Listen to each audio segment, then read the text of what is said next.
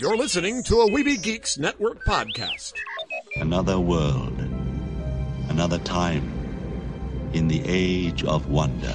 There was once a dream. You could only whisper it. Anything more than a whisper, and it would vanish. A battle between good and evil. You don't know the power of the dark side. Where shall I find a new adversary so close to my own level? Try the local sewer. You know of the rebellion against the Empire? The Avengers, Earth's mightiest heroes. Peace means having a bigger stick than the other guy. One of these days, I'm gonna have a stick of my own. I'm Groot. Welcome to the Neverland Podcast. The podcast for lovers of Disney, Pixar, Marvel, and Star Wars. I'm glad you're here to tell us these things. Please welcome your host, Jeremy. I thought he'd be taller. Yeah, I can fly. All it takes is faith and trust. Well, if it isn't the Star-Spangled Man with a plan, what is your plan today? Up to Neverland!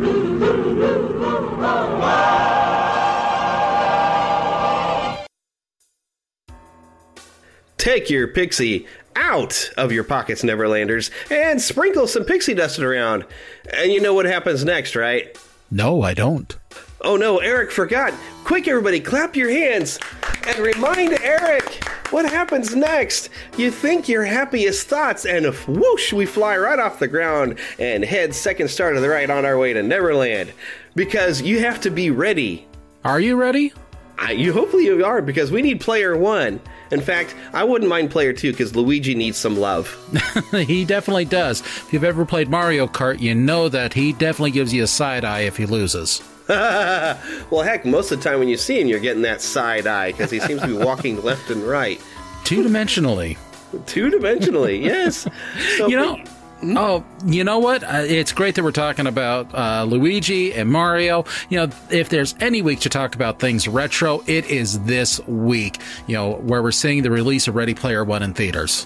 Oh, definitely. I mean, I have been waiting for this movie ever since, well, I think after I first read the book, I said, this would be an interesting movie. And then when finding out that they were making the movie, I was like, well, of course they are. Not that it's the most brilliant masterpiece of a book. The fun of Ready Player One is that it really references a lot of that nostalgia and a lot of those things we loved when we were children in the 80s. Well, at least if you're our age. And, the story is pretty much... I think it's very similar to Willy Wonka, so it's very appropriate, actually, that they've been using some Willy Wonka music slightly altered in the trailers, because it is very much Willy Wonka, where you're invited into this guy's world, and he's going to give it away to just one special person. One special person who works for it. Yeah, definitely. You have to prove yourself worthy. I think there might be some other similarities to another 80s movie, too. What do you think? Well, the book talks a lot about war games, and the book itself actually kind of ends up the same way as war games without giving away too many spoilers. So, yeah. Hey, I'm looking forward to this. Yep, and by the time you're hearing this, I bet you've already seen this movie, and if you haven't, then there's probably a good reason. Maybe you just didn't understand what this was, maybe you just didn't have time, maybe cash is a little tight, I don't know. But we'll probably be able to recommend that you see it, although by the time we're recording this, we haven't seen the movie yet, but there will be a review of Ready Player One in this show. Yes, time travel, it's amazing. Woo! Speaking of time travel, another great movie, Back to the Future. There's an 80s thing that's... Oh, by the way, the DeLorean's in Ready Player One. There's a good reason to go see it. Hey, and the DeLorean isn't the only Back to the Future reference in it, because they've been teasing that little, chime sound at the end of the trailers that accompanied the score of Back to the Future. Diddly-dee. Exactly. So, but I've heard that that's the only reference to a Spielberg movie that's in Ready Player One. Oh, that would surprise me. Well, Spielberg might not want to toot his own horn too much, but we'll see. Because I'm sure Spielberg had some influence. Well, Spielberg directed it, so... Yes. Yeah, he had a little bit of influence. Well, he had some influence even on Ernie Klein, too, apparently, so he's a perfect director for this. Definitely.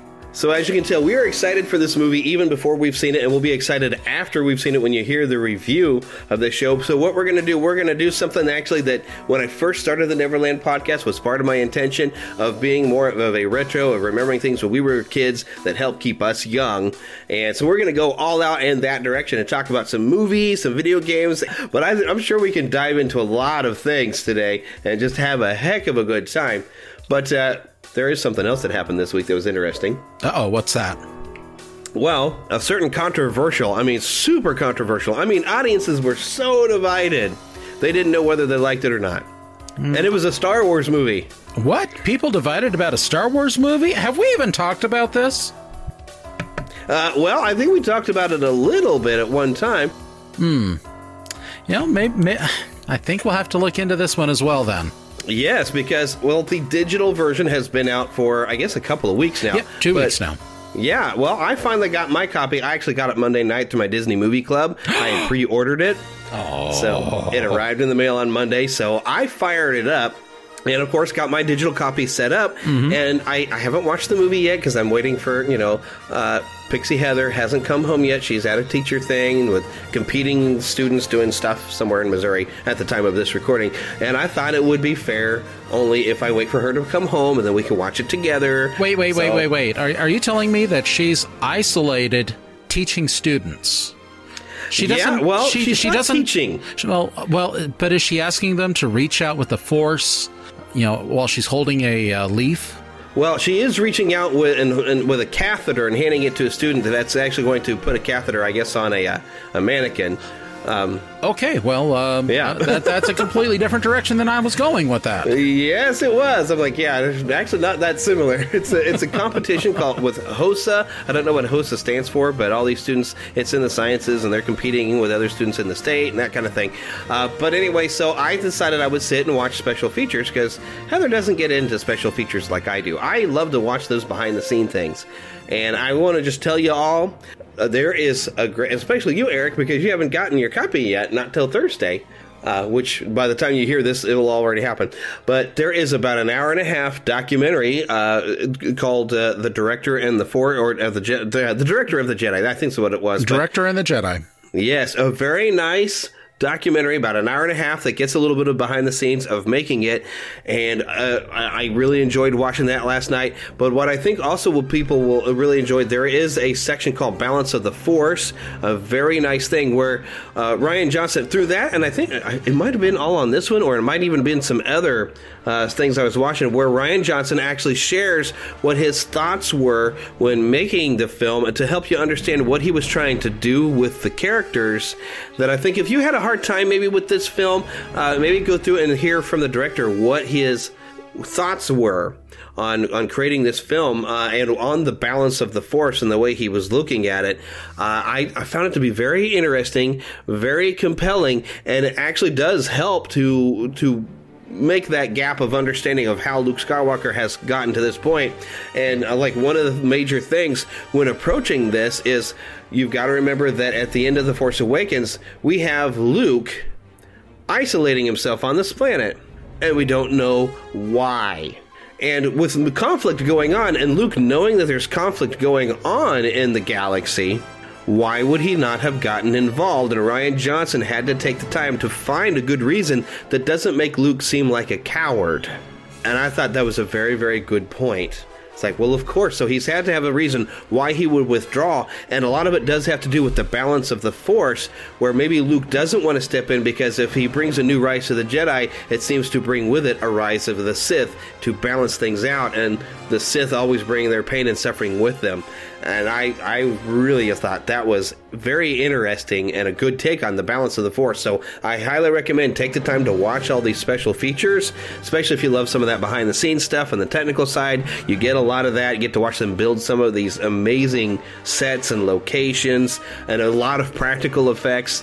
definitely highly recommend. But I think it will definitely help, with some of the people who had a hard time with this movie. If you go and kind of understand the balance of the Force that he's trying to bring about, and understanding what Luke Skywalker's perspective would be, I think it'll add a new layer of enjoyment to the film. So I'm looking forward to now getting that perspective, watching the film for a third time, and thinking of it from that perspective of Luke afraid of causing more trouble by joining.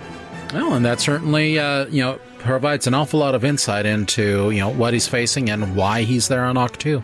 Yeah, so, Rian Johnson is a much better writer, I think, than he got a lot of credit for by a lot of the fans. He really thought this out a lot.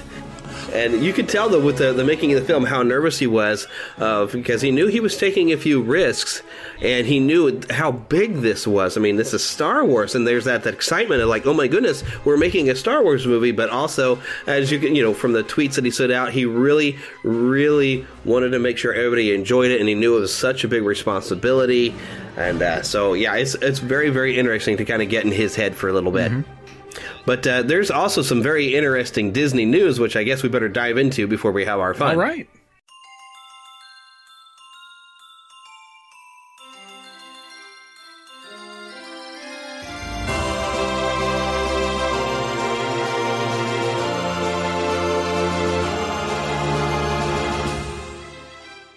Spanning the Disney and geek universe to bring you the best in comics, toys, movies, and entertainment. This is news from around Neverland. All right, I have a couple of quick announcements of some interesting things going on with Marvel films, not just with Marvel Studios, but also over at Fox. Production has officially begun on Captain Marvel. Captain Marvel, of course, is set to come out March 8th, 2019, so we're about a year away. And this, of course, is going to follow Carol Danvers becoming one of the universe's most powerful heroes when Earth is going to get caught in the middle of a galactic war between two alien races, the Kree and the Skrulls. So this is also set in the 1990s. It's going to be very interesting to see an unseen period within the Marvel Cinematic Universe. We've gotten to hear a lot of different things, like Nick Fury without his eye patch is going to be appearing. Now, we have also seen now with computers that you can do a few tricks and you can make Samuel L. Jackson look about the age he was during the time of Pulp Fiction. Although he's aged pretty well. Age has happened to him. It happens to everybody. I'm pretty sure they'll be able to get him to look about that same age he was in Pulp Fiction, just to kind of young him down a little bit. But we've got Brie Larson, of course, Samuel L. Jackson, Ben Mendelsohn. You're going to know him from Rogue One and Ready Player One. Lashana Lynch, Gemma Chan, Algenis Perez Soto, Arun Temte, McKenna Grace, Jude Law also having a role. Now, you might have also recently seen Jude Law as playing a younger Dumbledore in a certain Fantastic Beasts sequel called The Crimes of Grindelwald. But overall, we got a pretty good cast, and so this is going to be a very interesting movie, I'm pretty sure, from Marvel Studios. But while Marvel Studios is now starting production and moving forward with yet another film for next year, 20th Century Fox has pushed back their upcoming X-Men movies, X-Men Dark Phoenix and The New Mutants. Now, The New Mutants had already been pushed back once, and now it looks like it's going to get another pushback. The New Mutants was originally scheduled to open April 13th, 2018, got moved back to February 22nd, 2019, and now has been pushed to August 2nd, 2019. There's a lot of reshoots apparently going on, and even a new character being added into the film. I'm still not confident in that. But X-Men Dark Phoenix was originally going to hit the theaters November 2nd this year, 2018. It's now going to open February 14th. And this is supposed to be 10 years after X-Men Apocalypse. And, of course, is part of the Dark Phoenix saga. But, of course, just kind of having a little bit of the end of it. You don't get the entire Phoenix saga or anything like that. But this is cool. The team is supposed to embark on a routine mission into space where things quickly take a turn and they find themselves in a battle with an intergalactic force over team member Jean Grey. This gives me some hope that they're going to try to fit as much of the actual story in there. I don't want to spoil anything, but wouldn't that be cool if they actually do part of the Phoenix saga and then tie it over to the Dark Phoenix saga and you get the complete story somehow? They might have to do a 3-hour movie, and maybe that's why they're pushing it back. Maybe they're doing a few extra shots in there and gonna lengthen it out and make it good. This has me interested now. I wasn't entirely sure about it at first, but now I'm curious. It's 10 years later, after the whole apocalypse thing. I hope this is a good movie. This could be good.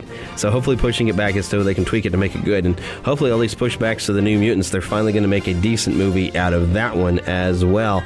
Personally, I'd like to see the X-Men tossed back over to Marvel Studios now that Disney controls both.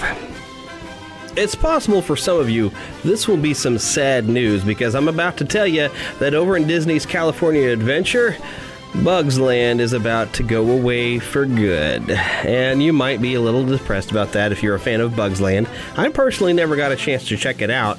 I would like to have. I've heard of the Choo Choo Train, of the caterpillar from Bugs Life, that Heimlich, yes, the Heimlich Choo Choo. I've heard that it is such a mild ride, but everybody just kind of has this soft spot appreciation for it as you're riding on a Heimlich train, and people would ride it just because, And I think some people were actually genuinely going to miss it. I think some people kind of make fun of it a little bit, but I think they're actually going to miss it. But the important thing, I guess, that we need to take from this story is that Marvel is coming into the park. Now, we knew that this was, coming. We're not really surprised. I mean, because we've had that Guardians of the Galaxy ride in there, and we kind of figured, once Guardians of the Galaxy took over the Tower of Terror and became Mission Breakout, and it was very popular, that maybe in the area we'd see a little bit more Marvel-inspired attractions moving in. Well, it has officially been announced that, yes, indeed, Marvel is going to be there, and there's even a series of posters that Disney has released online. And they're kind of indicating a lot of different characters coming along, like Spider-Man and some of the Avengers and stuff like that, which actually March 19th was the end of Bugs Land, and construction is already about to begin underway. Because in 2020, this is when all these new land is coming, and new attractions. Now, we don't really know exactly what sort of attractions, but there's this nice Iron Man ride that they've built in a foreign park. That would be nice to see, and who knows what kind of fun they've got in mind. It's like we knew it was coming, but we didn't know all the details. Epcot, we do know there's some Guardians of the Galaxy fun that they're working on to bring into Epcot, and we know some details about that. But this, I really, I don't know much of anything. Now, Disneyland Paris, they're actually going to get an Iron Man themed roller coaster that's sort of a reimagined version of the Rock and Roller Coaster with Aerosmith. That's supposed to come in 2020, so I don't know, Disney's California Adventure, they have the California Screamin', which is now becoming the Incredicoaster. They could use another roller coaster, so maybe they could build this over there. They don't have anything that's really a match for the Aerosmith Rock and Roller Coaster over in the Florida park, so maybe this Iron Man roller coaster will come over here. Or maybe it'll be the Iron Man ride, like that's similar to Star Tours that they have over, I believe, in Tokyo. So we don't know, though. But Disneyland Paris is going to host a Marvel Summer of Superheroes starting June 10th through September 30th, which is going to have some live-action shows and some meet and greets with Captain America and the Guardians of the Galaxy. And, of course, this all makes sense to start moving on this now with Avengers Infinity War just on the cusp of coming out very, very, very soon. So, very exciting things coming to Disney parks if you happen to be a Marvel fan. Now, don't lose your head over this next story, but this one's a doozy and is sure exciting. So starting September 28th of this year, and this will be the second year that this has happened, Disney's Fort Wilderness Resort and Campground will be Sleepy Hollow in an event called Return to Sleepy Hollow. This, of course, will have a group viewing of the 1949 Disney animated classic film, The Legend of Sleepy Hollow. Now, most of you perhaps don't know that this is actually part of a two-part film. It's actually The Adventures of Ichabod and Mr. Toad was the actual release, which featured the story of The Wind in the Willows and The Legend of Sleepy Hollow in 1 hour-long feature. Maybe it's a little bit more than an hour, but it's both of these stories are compacted together in one nice feature, which you can get on Blu-ray and DVD, by the way, and I highly recommend you go and get it. I mean, you do have Mr. Toad's Wild Ride out in the parks. Well, at least in Disneyland, it's been pushed out of Walt Disney World, or is it Walt Disney World that still hasn't? I don't know. Winnie the Pooh has kind of moved in and kicked a lot of things out, and Mr. Toad is almost completely gone from the parks, I think. But it was based off this movie of the adventures of Ichabod and Mr. Toad. But more famously, of course, between the two is The Legend of Sleepy Hollow. But they're going to get together with this group, and you're going to watch The Legend of Sleepy Hollow, right? And this is going to, of course, inside the Tri-Circle D Ranch stables.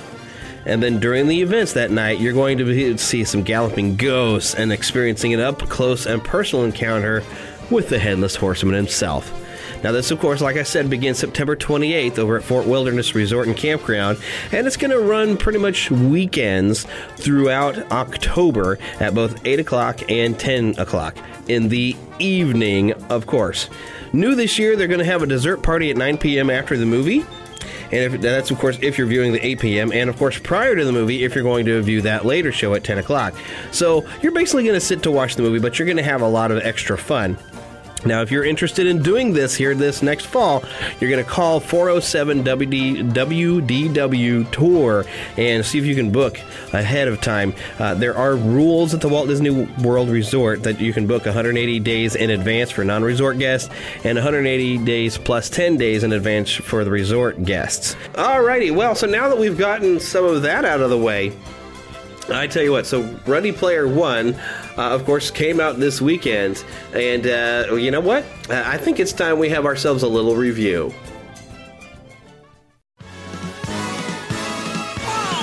There'll be spectacle, there'll be fantasy, there'll be daring do and stuff like you would never see. Be a movie. Yeah, we're gonna be a movie. Starring everybody and me. Boy, I wish I were you people seeing this for the first time. Kermit, I got a great picture of the chicken. Oh, good. All right, in this part of the show, I'm actually on my own because time travel. Eric has actually had a family event because this is a holiday weekend, and so I'm on my own to review Ready Player One, which I actually went to go see on Thursday, so I'm a couple of days out from having seen the film. So it may not be completely as fresh in my mind as it was a couple of days ago, but overall, as a review, the non-spoiler version is this was a lot of fun. It's pretty much matches the book in the fact that, the book is not a masterwork by any means, but it's a lot of fun to read, and it's definitely a good time. And that's pretty much what the movie is. It's not a masterpiece. It's not going to be one of Spielberg's greatest films, but it is a rollicking good time. And in a lot of ways, they stayed very faithful to the book, and at least with the themes of the books, they're right spot on. And so those did come across very well. There are, of course, some changes that needed to be made between the book and a feature film for licensing purposes, but overall, they captured the spirit of it, and there's only a couple of things that didn't quite work for me. Now, this might be a little spoilery, but I'm trying to be careful as well, but this is something in order to get across. In the book, you have a long time of Parsifal and Artemis, spending some time together and building a bit of a relationship before Parsifal decides that wants to tell her that he's in love with her. The movie doesn't have that kind of time, so that happens a lot earlier on than you expect. Now, in the book, Artemis separates herself from Parsifal, and they don't really see much of each other until it gets closer to the end. And Wade has a bit of an adventure in real life at that point. But this, they have it happen a lot sooner, but they made Artemis more of a character, and another massive change from the book is in the book, they don't meet each other in the real world until the end. But we have Wade meeting Samantha pretty early on in the film, and we start developing a lot more plot, and I did actually enjoy having Artemis / Samantha more involved and more of a character than what she is in the book. I mean, she's in the book a lot, but she was even more so in the movie, and I did appreciate that. Made her more of a character and gave her a bit more of a story arc. One thing, though, I also did not like is the design for Artemis inside the Oasis. She looked like one of the alien creatures from Jabba's palace that was singing the songs. Quite literally, she looked like one, and almost fish-like. I did not like the character design. And I actually thought Samantha was much prettier in real life, which is supposed to be the opposite of how she is in the book. She feels very unattractive, but in the game world, she is like perfect and beautiful and everything. And I thought in the game world, she looked kind of weird. And in the real life, she's a very lovely actress. I think they could have maybe done a little bit more with the birthmark or whatever that she tries to hide. That's supposed to have her slightly disfigured. It's barely noticeable in the film, and I think they maybe should have done it more prominent because it is supposed to be something that affects her mentality and maybe says something about her character a little bit. So but I guess they didn't want to make a big deal of it or something. I don't know. But yeah, some other big changes is there is a death that does not occur. I'm not going to say who or anything like that, but that's another big change, but I was definitely okay with it. Overall, though, this is a very good film. It's a good time. It's not going to be the greatest thing you've ever seen, but it's going to be a rollicking good time. You're going to enjoy the movie, whether or not you're a fan of the book. I highly recommend Ready Player One, and you're going to have to watch it multiple times because there were so many different things to spot in the background. I mean, not only were there some Rush references on a t-shirt and a poster, but you had Goldie Wilson for mayor posters. There's a brief shot you saw in Masters of the Universe lunchbox. I spotted Marvin the Martian.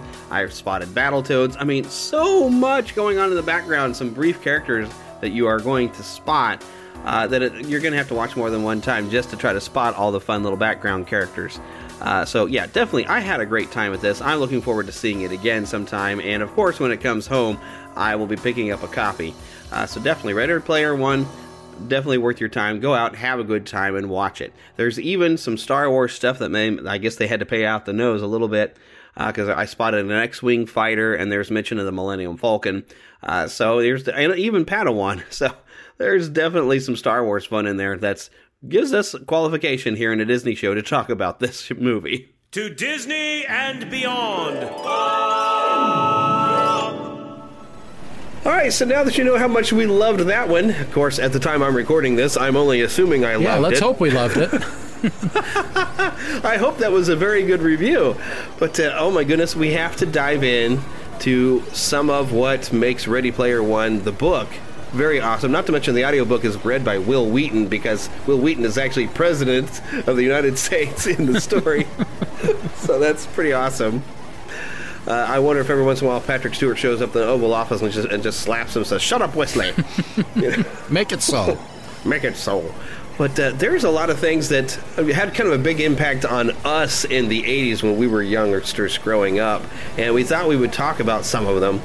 And so we've compiled a list of just a few things. I mean, there's so much more we could get into. We even have a good honorable mention list we should start throwing together. All this stuff. There was so much good stuff when we were kids, and we haven't even dove into TV. But like we did first, video games, which a lot of this is going to be on the Atari or in the arcade. But Eric, what's your first thing that you'd like to talk about? If there's anything that just fascinated me as a kid, it was going to an arcade, seeing those machines set up, and then when I would go to my grandparents' house and they had an Atari console. Oh man, hours would pass. We would be downstairs in the basement just playing all of these games. And so, that's really the first thing that came to my mind when we were talking about, if we went, looking back at these retro things that we loved and enjoyed as kids. So really the first thing that immediately came to mind was go into the basement and popping in a copy of Space Invaders. Yes. I think I was more familiar with the Atari version of Space Invaders than I was in the arcade. Because I don't think I'd ever seen it in the arcade by the time, but I knew it was this big thing when we got our Atari when we were little. Same thing here. I mean, you get that old joystick with the button on it. You go back and forth. You've got to, if I shoot through that rocket ship shield thing there. I can protect myself, and yet I can still attack them, and I would always lose. But that really, that was one of those foremost games that everybody had to have on the Atari system, because it was bringing that arcade experience right there into your home. Yeah, and I don't know that I ever got smart enough to think of shooting a hole, for at least a while, of shooting a hole through my shield and trying to blast the aliens or whatever through that. I would kind of stick and move, I would come out and blast, and kind of dodge around and get behind the shield. I would always keep an eye on whatever shot was coming down at me, because the Atari was so limited, which to us it didn't seem limited. Right. There was only like one or maybe two shots coming down at a time, and it came down fairly slowly, so you could get out of the way. I just kept an eye on where those were. The same way I play Galaga, I keep an eye on what's coming at me and just keep firing and try to also aim a little bit. But yeah, so I try not to rely on those shields, but I would get behind them if it started getting kind of nasty. But the main thing with the Atari one was that dude, like Jaws theme, as they would slowly march down, and it would get little do as they're getting closer, and they'd start getting faster the less of everything worked. Yeah. Until you're freaking out when that last one is just buzzing down, coming at you. You're just like, ah! Then I can't get it. Yes. And then it was like, I'm either going to clear this and start a new thing, or I'm going to die right now. And you start trying to work on that timing to get that last shot in. Like, I must get it. Well, as they said on Futurama years later, you were shooting where I was at, but you should have shot at where I was going to be. Yeah. And it was moving so fast, it's hard to tell where that thing was going to be. But all right, so moving on to other things, and heck, this even on Atari, this game got a lot of crap on the Atari. But I actually really liked it on Atari, and I played it more on the Atari than I did in the arcade, because frequently when you're 5-6 years old, you don't have a quarter. But definitely big influence, Pac-Man. Oh yes, got a pocket full of quarters, and I'm heading for the arcade. You had Pac Fever, didn't you? I had Pac-Man fever. Pac-Man fever. Oh, well, it was designed by Toru Iwatani, programmed by Shigeo Funaki, and composer Toshio Kai. Well, I guess there is some sort of sound. Woo, woo. I mean, so this was put... Yeah, exactly. It was developed by Namco, published by Midway, and actually, apparently the idea was from a pizza with a slice missing.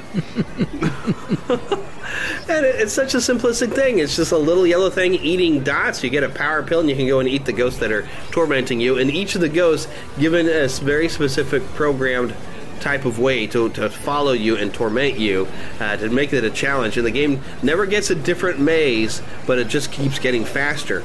And like I said, I played it more on the Atari, and I guess people gave it a lot of flack because it didn't quite match the arcade. The maze was not the same. It was very, very different. But I played the heck out of that thing because it was the same basic Pac-Man. It was just funny that Pac-Man did not turn towards the dots when you went up and down. He would just kind of slide down there, and you had this as you would eat they were like. I actually had one friend of the family that she used to call them wafers because they look like those little sugar cookie wafers. You know what I mean? But that's what they do. So I always think of them as wafers instead of dots because they were these little rectangles. Oh, but we played the dickens out of that thing. I loved it. And it wasn't until later that I heard people say, "Oh yeah, I hated that because it just didn't seem like the arcade game." But it was the same concept of the game, and it was still a lot of fun. And I learned a lot of tricks. Later, when I would play it on the arcade, I would play it the same way, and I'll use a lot of my little tricks of getting right next to that power pellet and just waiting for them to all come after me. And as soon as they got close, eat that power pellet and say, "Eat this." Well, I'm going to eat you, rather. Oh yeah. Oh, I'll tell you, many hours sitting in my grandparents' basement were wasted playing Pac-Man. That wasn't wasted. That was quality time. Exactly. All right, well, let's hear your first movie. Oh, my first movie. Well, this one, I'm going to go all the way back to the beginning of the decade, 1980. It was a simpler time, a greater time, but in Hollywood, things were a little off-kilter. The Salkind brothers had released Superman, the motion picture. Richard Donner had soared to success with Christopher Reeve, and then he got fired from the sequel. However, I still really enjoyed Superman 2. Now, here you've got the continuing story, picking up a lot of the plot threads that, you might remember that Superman and Superman 2 were filmed back-to-back. Yeah. And so and actually the ending to Superman was supposed to be the ending of Superman 2, where he spins the world backwards. Anyhow, again, when I was a kid and I saw Superman, I just absolutely, okay, that's my guy, that's my man, Superman. And when I saw Superman 2, I was just like, oh man, he's lost his powers, he's given up everything so that he can love and marry Lois Lane, and who the heck are... Wait, those were the guys in the first movie. What are they doing? And they came to Houston, Idaho. I grew up in Idaho. Oh. And so, it kind of left me wondering, I don't think there's a Houston, Idaho here, but, oh no, are these guys going to come to, little old southeast Idaho where I'm at and destroy everything? Is there no one on this planet that can oppose me? Not in southeast Idaho. Yeah.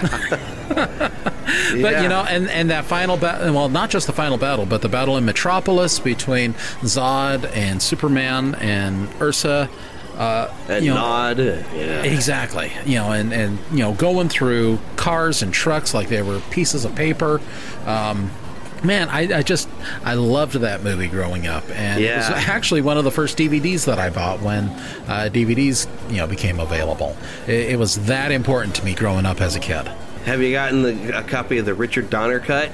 That I have not. I've seen it, but I don't have a copy of the Richard Donner cut. Oh man, there's some good stuff, because I really appreciate that.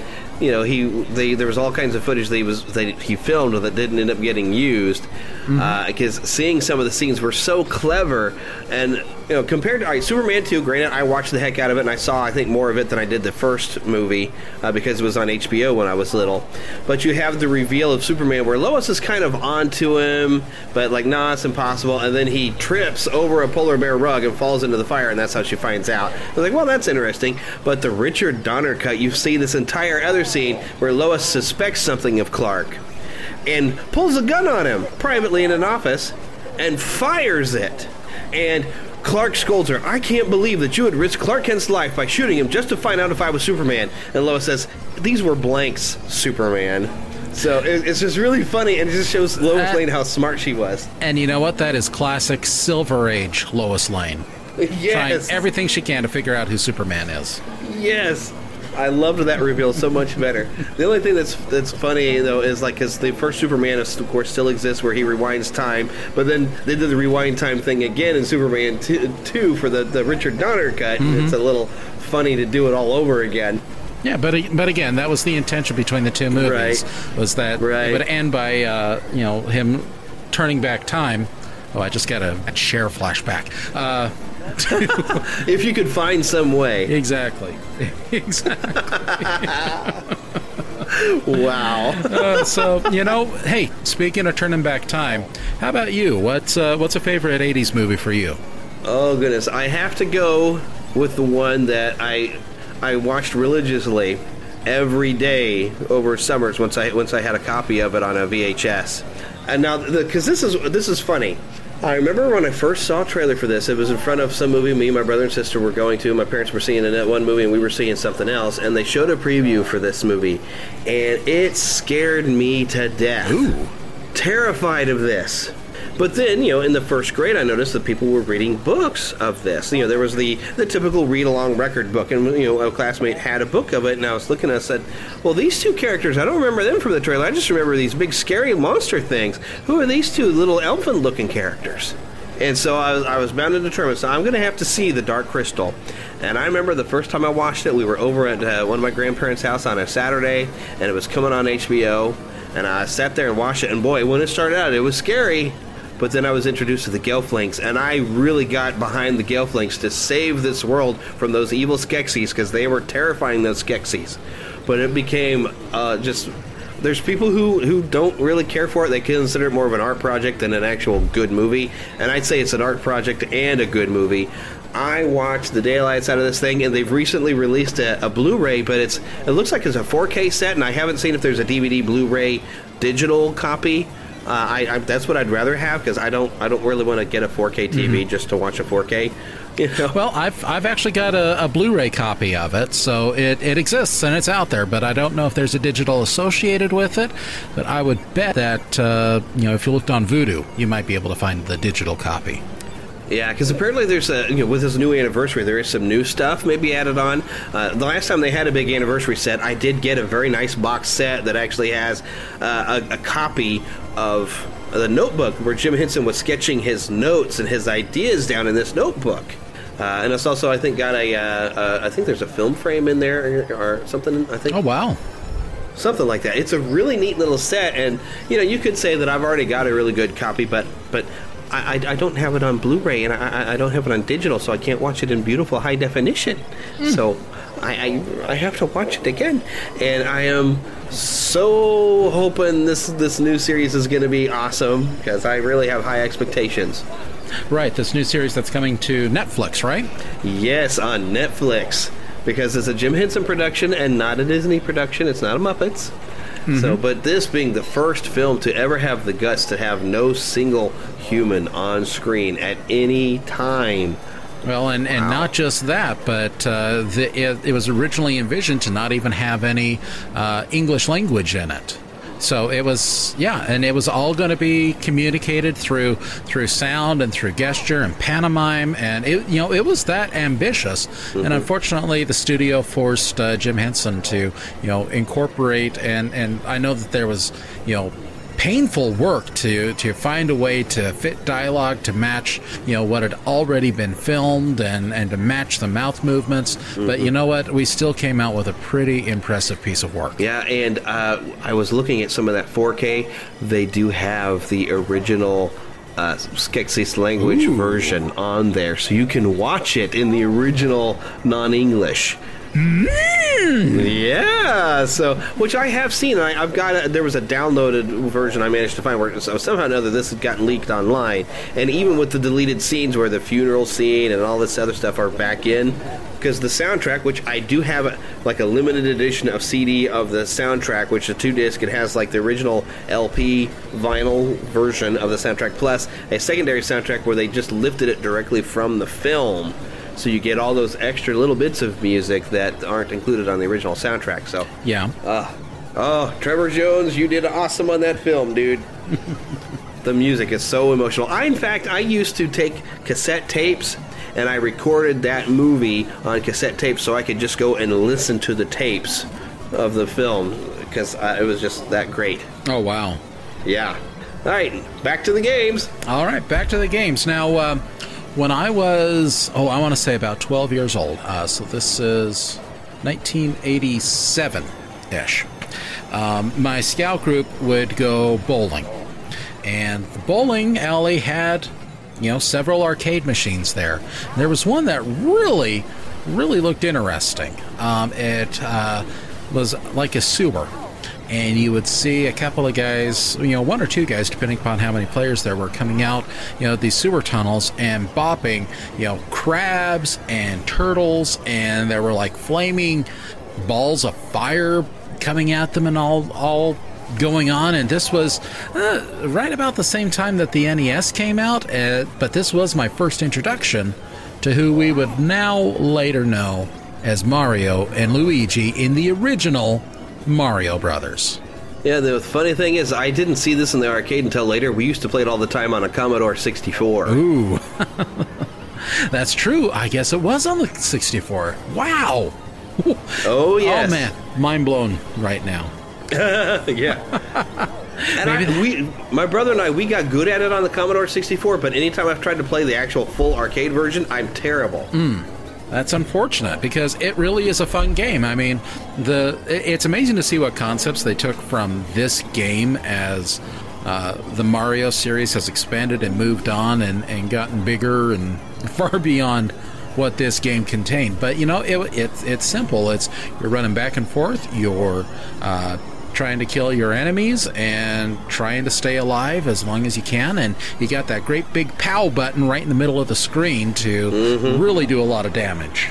Yeah, something that continued on with Mario games. That POW button every once in a while pops out. Mm-hmm. Yeah, and see, that one, you really have to use some teamwork because you got to get somebody underneath one of the crabs or turtles and hit him underneath and flip him over and then have somebody come along and kick him. Well, and usually, they'd be still on the top, so you have somebody kind of waiting reserve to. So, like, if Mario bopped at Luigi, you could run by and kick it off real quick because you have to flip him over and then kick him out of the thing there to clean him out the pipes. Right. And this is long before Mario stepped into one of those pipes and got sucked into the Mushroom Kingdom for the sequel to Mario Brothers, which is Super Mario Brothers. Exactly. Which I bet kids don't even know the Super Mario Brothers is a sequel. I'll bet not. But we knew the Mario Brothers. We did. Because Plummet was their game, and they found the secret warp zone while working on the drain. Exactly. All right, well, I guess I'll move on to my next game then. And this is one that... Just watch your language as you're talking about this one. Yeah, I know. I know my Q*bertese is a little rough. Something like that. But Q*bert, and I remember how I got interested in this game is the character designs were adorable. I mean, it's this little fuzzy ball with a goofy nose. And so he was just an endearing character when you'd look at him. But I didn't really get a chance to actually play the game much until we got it on Atari. And I started getting good at it. Once you kind of get used to it, it's kind of diagonal, and so it's not your typical left and right. But I learned which directions would go which way. I got my pattern down of coming down one side of the pyramid, crossing across the bottom, going up the other side of the pyramid, and then jumping and clearing the middle. And Q*bert, well, I had so much fun playing that. And I really wish I could find, I bet it's somewhere online, the Q*bert cartoon that ran for maybe, I don't know how many episodes, but like 1 year, because they did that Saturday morning arcade thing, and they had a Donkey Kong Jr. cartoon and a Q*bert cartoon, but every week they would alternate, so you didn't get a whole lot of Q*bert episodes. And don't forget, there was a Pac-Man cartoon as well. Yes, well, that was a completely different thing. That wasn't part of that. And that was thing. And that was Hanna-Barbera. That was Hanna-Barbera. But and that's where we learned that Mrs. Pac-Man's name was Pepper. But I even remember, let's see, you mentioned Q*bert, and did you mention Donkey Kong? No, I haven't mentioned part of Donkey that series? Kong. Oh, okay. But yeah, I mean, that Saturday morning arcade block was just... Yeah. What can you say? That was the 80s. That was life. Yeah, we had our video game characters becoming cartoon characters for us. Oh, yes. And not always with good results. I do remember Pole Position as a series. Yeah. Pole Position. That was about the same time I think that they had that Turbo series where the teenager turned into a car. Turbo Teen. Turbo Teen, yes.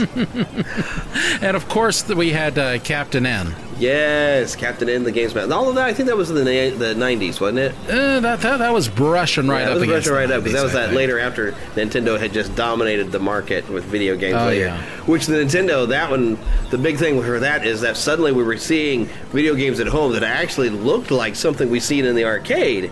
Because Atari didn't look like the arcade at all. No, Atari was definitely a lot lower quality. And, unfortunately, with the release of the E.T. video game, just completely decimated Atari's hopes for any future console work. I actually liked the That's E.T. another game. story for another time. Yeah, I liked the E.T. game. It was fun.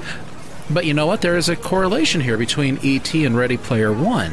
It was the writer, Ernie Klein, who wrote Ready Player One, who actually funded and got the everything rolling so that they could go to this landfill where it had been rumored that all of these copies of E.T. had been disposed of, and it was his action being able to get and find out that in fact that's where they all were. And I know that they recovered a lot of the cartridges. Yeah, and there was more than just E.T. cartridges. I remember there's a really good documentary. Hopefully it's still on Netflix. You can check it out. I can't remember what it was called.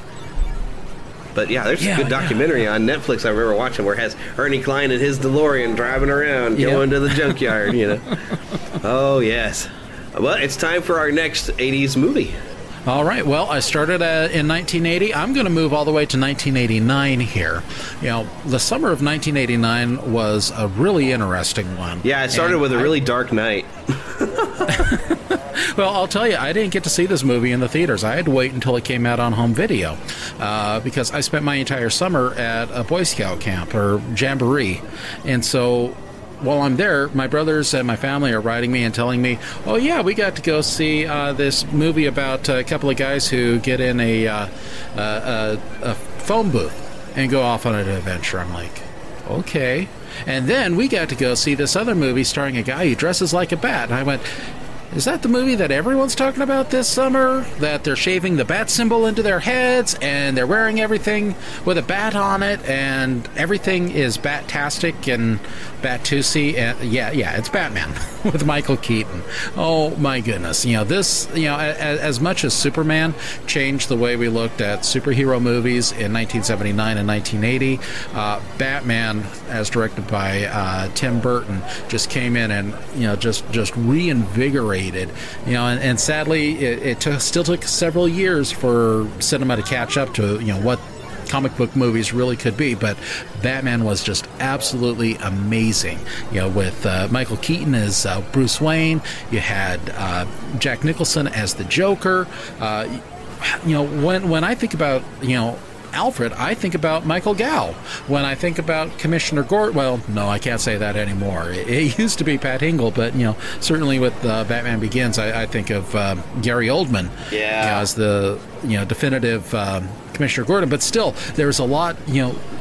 Just that film changed the way that we look at Batman so much. It gave Gotham a personality, which had been a staple within the comics, but you really got this dark Gothic exterior and look to the city that inspired so much that came after it with Batman the Animated Series and the comics, and it really was a touchstone that it was a cultural zeitgeist with all of the Batmania going on, all the way through to just it's still held up as a great and fun piece of work even today. Yeah, I remember. I don't think I saw it until that October in a dollar theater. So I went the whole summer really wanting to see it, but my mother, because her name was Robin, had some real bat issues because people would say, hey, where's Batman, Robin? And she got tired of that when she was little. Gotcha. Because, you're growing up around the time of the 60s series, which I even watched the 60s series, of course, when I was a little kid, because it would come on right after He-Man and the Masters of the Universe. So I remember when I saw the first commercial for this one, and I was all in black and it was dark, and I'm like, this is not the Batman I know. What is this? But I got super excited. Now, here's the funny thing. I'm going to confess something ridiculous. So I was never really a great drawer. I can kind of draw, or at least I used to. But I loved to tell stories when I was a kid. And I started drawing kind of my own Batman comics in stick figures. And this went on for years. I would draw little Batman comics and stick figures, and I started getting creative with it, and I would use different colors, and so basically the Joker was simple. You could draw like stick figure, draw crazy hair, and then put a little line with a clink, hard 90 degree angle smile on him. And Batman, you would just kind of, put the ears on and draw a cape on him. And, but I wish I actually still had some of these notebooks. I used to fill notebooks up with me drawing my own little Batman comics that were only just so clever as the Joker wanted to take over the city and would mug the mayor, and say, I actually have a frame where you have the Joker standing there with a gun, which is really just another right angle line, and says, Mr. Mayor, I'm taking over. And that was the plot, ladies and gentlemen. Yeah, just absolutely fantastic. It was a fun movie. Again, it encapsulates a lot of what the 80s was at that time. But I think your next movie also does a lot of capturing the 80s. Now, you talked about your mom having a Batman issue being called Robin. Well, we've talked with my best friend growing up. His name was... Adrian! Now, would it surprise you if I told you that he had a next-door neighbor by the name of Rocky? Oh, my goodness. That's funny. Oh, but the funny thing is like, I could have put, golly, and there's two different ones I really could dive into now that I think about it. I wrote one down, but it's a tough choice between two that I could mention, but I'm going to mention both. My show, I can cheat. But I had not ever heard of the Rocky film franchise until we were down in Springfield, and my cousin Melissa was talking. She was super excited that Rocky 3 was going to be shown on HBO for the first time that evening. And I was like, what? And there's 3 of these? What are these movies? But, of course, I listed Rocky 4 on our list, but really, I guess Rocky 3 was the first Rocky movie I had ever seen was Rocky 3, and I had heard of Mr. T. My parents wouldn't let me watch the A-Team, so I heard of Mr. T, but I wasn't familiar with him. So my first Mr. T film was as, now my brain wants to say B.A. Baracus, but it's Clubber Lang in Rocky 3. So I didn't know any of Rocky's backstory. All I just know is he was the boxer, and I used to watch Rocky 3, but Rocky 4 is the one I put on the list. So I'm going to dive into that because I remember being super excited because suddenly now I've seen a Rocky movie. I never saw 1 and 2, but Rocky 3 was so great. And now because the Cold War was on all of our minds, it was us versus Russia. And here was a film that had, here's the American boxer and the Russian boxer, and we're going head to head. And that movie is a cheese fest, but I loved every minute, and I can't help it. I still do. The nostalgia overwhelms me, and the music is fantastic. That I even made a Harry Potter fan video on one of the songs, There's No Easy Way Out, that's actually on my personal YouTube channel. If you go search for Gluband, Gluband. And you can check it out. It actually turned out pretty good. It's like a little Harry Potter fan video that I did with that song because the music is so great in Rocky films. But yeah, I just remember being super excited, although I didn't get to see that movie until it was on video. And it was an event to sit there and watch that VHS of Rocky 4. Oh, I'll bet. The thing that always impressed me about Rocky IV was just the dichotomy between how Ivan Drago was training with all of the computerized equipment and, in this gym, whereas Rocky, he went out, he was climbing the mountain, he was chopping logs, he was hauling wood around, just showing, we don't need all this fancy equipment, which actually does go back to Rocky's origins, beating up that piece of meat inside of a locker. Right. But come on, it had that whole Cold War aspect to it, the U.S. versus Russia, and and even had a lesson, if I can change and you can change, everybody can change, and we can learn to get along, even if we're afraid of each other and we're taught to hate each other. We can learn to not hate each other. Well, and it's also the movie that taught me that if I was really rich, I could have a robot servant. Exactly. I'm still waiting for those. I want my Rosie the robot to take care of and clean my room for me and stuff. Oh, yes. Well, we can always wish. We can wish, but yeah, for some reason that's something that made perfect sense, but just never seemed to have happened. I don't know where they got that idea. Jetsons. Anyway, all right. So I guess it's time we got to move on to our next game. All right. Well, my next game, we've mentioned it already. He's big. He's bad. He's Donkey Kong. Now, and this was one of the very first times that we actually got Mario as a character. He was actually known as Jumpman at the time, but right. It's classic man versus giant monkey story. Donkey Kong was in the circus that Mario ran. He kidnapped Mario's girlfriend Pauline and climbed to the top of this tower, and it was up to Mario to go back and rescue Pauline. Yep. I actually saw a Glove and Boots video that they've asked the question, whatever happened to Pauline? Oh, you've seen this. What happened to Pauline? And I've recently found out she is apparently now the mayor of New Donk City in Super Mario Odyssey. Exactly. So, she things worked out well for her. But and of course Donkey Kong has become its own series. You had the 80s spin-offs with Donkey Kong Jr., but back in the 90s you had the whole Donkey Kong Country series, which really is where a lot of the current Donkey Kong nostalgia comes from, because it was such an innovative game for the Super Nintendo at that time. Donkey Kong Country, was that Super Nintendo? I thought it was the 64, but yeah, I guess that was Super Nintendo. Wow. Yeah. You had DK64 for the Nintendo 64, which actually included a copy of the original Donkey Kong game within it. You had to play through, but you would have a chance to get in there and play it. So, I remember, one of the first times I saw this was we were at a cousin's house, and he had it on his computer. He had the original Jumpman game on his computer. He also had Donkey Kong. Wow. And so just watching this little sprite pick up that mallet and go to town on those flaming barrels. Exactly.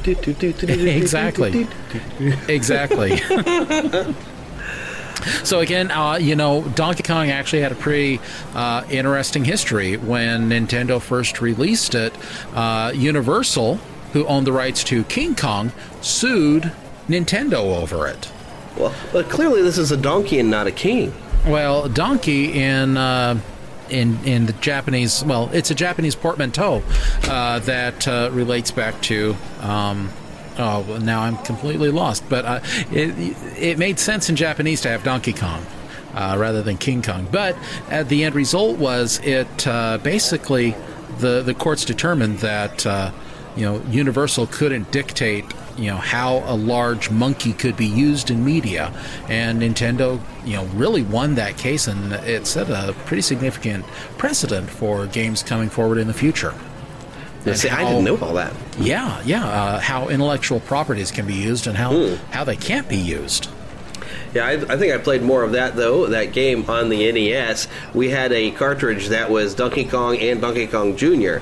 But in order to fit both games on there, I guess they had to sacrifice. There's a few levels that I've seen in the arcade when I go to a retro arcade that I don't remember getting to play on the NES. Oh.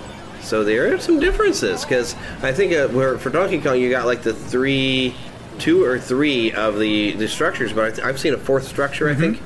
I know I've seen a structure in Donkey Kong in the arcade that I don't recall seeing on the old NES one that I had at least, because it was a double port. But I was good at on the NES in the arcade. I'm lousy. But that's where you get Billy Mitchell involved. Billy Mitchell? Oh, was he the guy who was like the King of Kong? Yeah. But there's a story behind that guy. I think there's a documentary about it. Oh yeah. Alrighty. So my next game is sometimes you just need food badly because you're about to die. Well, if it's meat, then don't shoot the food. Don't shoot the food. And do not shoot that potion, because you burn it away when you really want it. But it was Gauntlet. And I remember I first saw this thing in a bowling alley arcade, because that's where you go, And there was this big 4-player arcade game. Holy cow. And not just that, it wasn't 4 of the same characters either. Right. They were so different.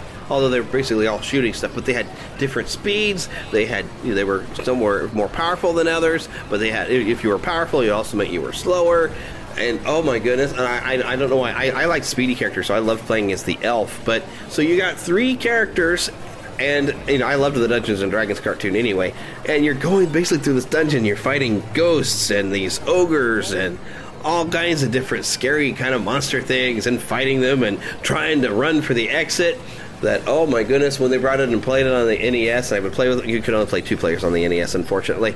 It was actually, I didn't realize it was completely different mazes, but oh my goodness, I love playing this on the NES. It just made my little fantasy heart go yeehaw, because I'd seen like Conan the Barbarian and all that stuff, and I'm like, yes, there's a barbarian, but I still liked playing as the elf. So, Elf was about to die, because Elf, I just loved being faster than the others and get out there and whipping out those arrows. Like, oh man, I was putting arrows in everything that moved. It was awesome. Plus, you could shoot through and in between those little gaps, corner gaps, so you could fire arrows in between them and get everybody before they got you. It was a great game. I mean, enemies would spawn until you destroyed the whatever it was that they were coming out of. Weird generator things. Yeah. But it's just a fun, good, classic arcade game. Anywhere you get to raid a dungeon and grab the treasure, I'm cool with. Exactly. Eat that, Lara Croft. We were raiding tombs before you were. All right, my conversation there with Eric had to be cut short. So we're going to pick that up some other time. We only got through a few of some of the things we wanted to talk about, but we have plenty enough to fill the show anyway. But we're going to definitely pick up this topic again. We're having a good time with this, and hopefully you're enjoying this as well. I do want to remind you that I have been live streaming Kingdom Hearts, my first time ever playing through the game. I've been live streaming it. You can watch it on YouTube, on our YouTube channel. I think you can also watch me through the PlayStation 4. I'm pretty sure it'll work that way, especially if you are friends with me on there. GLUBAND77. That is my online name. Just let me know who you are when you're jumping in there, so I'm like not thinking you're a spammer that's trying to friend me on PlayStation. But yeah, go ahead and do that, and you can follow and watch me play. Now, there is one thing I'm feeling like I'm going to restart. Although I won't stream me restarting, because there were at the beginning of the game, you have to make these vague choices that are going to affect how you're going to be able to play the game. And after doing a little bit of research, I kind of want to change up how I made those choices. Also, on the opening island, there was a treasure chest I could see, but I could not figure out how to get to. And I learned how to do it after I had left the island. And I would like to go back and get that item because I don't know if it might be important or not. So I may restart here on my own and then pick up from, I'll save in the same place that I left off when I was streaming earlier. So when you see my second stream, things may be a little different for me, but, that's part of the game, I guess. But I've learned a few things on how to better get through that opening, because it is so vague in the beginning of knowing what your decisions are doing on how it's going to affect how you're playing the game and your ability to carry items, and your strengths and weaknesses. And I'd rather be able to choose the strengths and weaknesses myself instead of getting a vague item and then saying, "Oh, you are such a friendly person," and that's somehow another supposed to tell me how my character is going to react. So I'm probably going to restart that, and then we'll see you next Saturday. In fact, I may stream more than once on a Saturday, but I also did stream a little bit of Disney Infinity 2.0. I was playing the old Spider-Man thing on there, so we're having some fun streaming some of these old Disney games. So come and check out the YouTube channel and just have some fun. And when my cough is completely out of my system, I will hook a microphone up to the controller so I can talk to you and tell you what I'm thinking. Because you can sometimes tell what I'm thinking when things are kind of moving slow and I'm just kind of standing there, that I'm making a decision of some sort, or maybe I'm Googling something on my phone. But overall, I'm having a good time with the game. I'm getting used to it, and definitely would love for you to come along with me. And I hope you have a great holiday weekend and a fantastic week. Bye-bye. Thank you for listening to the Neverland Podcast. We invite you back next week for more fun and adventure. Until then, remember to keep a pixie in your pocket. It's that young at heart, positive attitude that you can share with others. And remember to visit our website at neverlandpodcast.com. There you can find links to our news page, our shop, our contact page, where you can easily send an email to podcast@neverlandpodcast.com. You can also find our Neverlanders page, where you can find out how to become an official Lost Boy or Pixie, because girls are too clever to get lost. Become a real Neverlander. Please feel free to leave us a voicemail at 816-226-6492. And be sure to follow us on Twitter at NeverlandPcast. And like our Neverland Podcast fan page on Facebook. We also have a group on Facebook for you to join. We also appreciate your support to keep the Neverland Podcast up and running. Visit patreon.com/NeverlandPodcast to donate to keeping the pixie dust alive.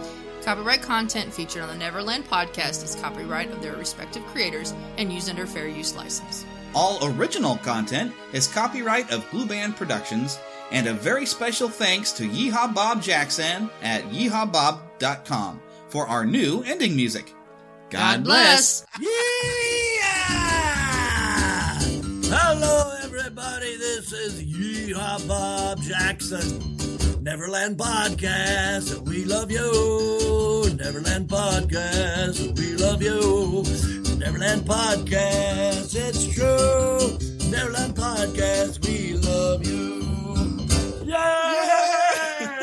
Get ahead of postage rate increases this year with Stamps.com. It's like your own personal post office. Sign up with promo code PROGRAM for a 4-week trial plus free postage and a free digital scale. No long-term commitments or contracts. That's Stamps.com, code PROGRAM. Mike Rowe here with a radical idea. If you want to see more companies make more things in this country, buy more things from more companies who make things in this country. I refer in this case to the incredible t-shirts, sweatshirts, blue jeans, and more made by my friends at American Giant. Everything American Giant makes is made in the United States. And right now, you can take 20% off your first order at American-Giant.com/Mike. That's American-Giant.com/Mike.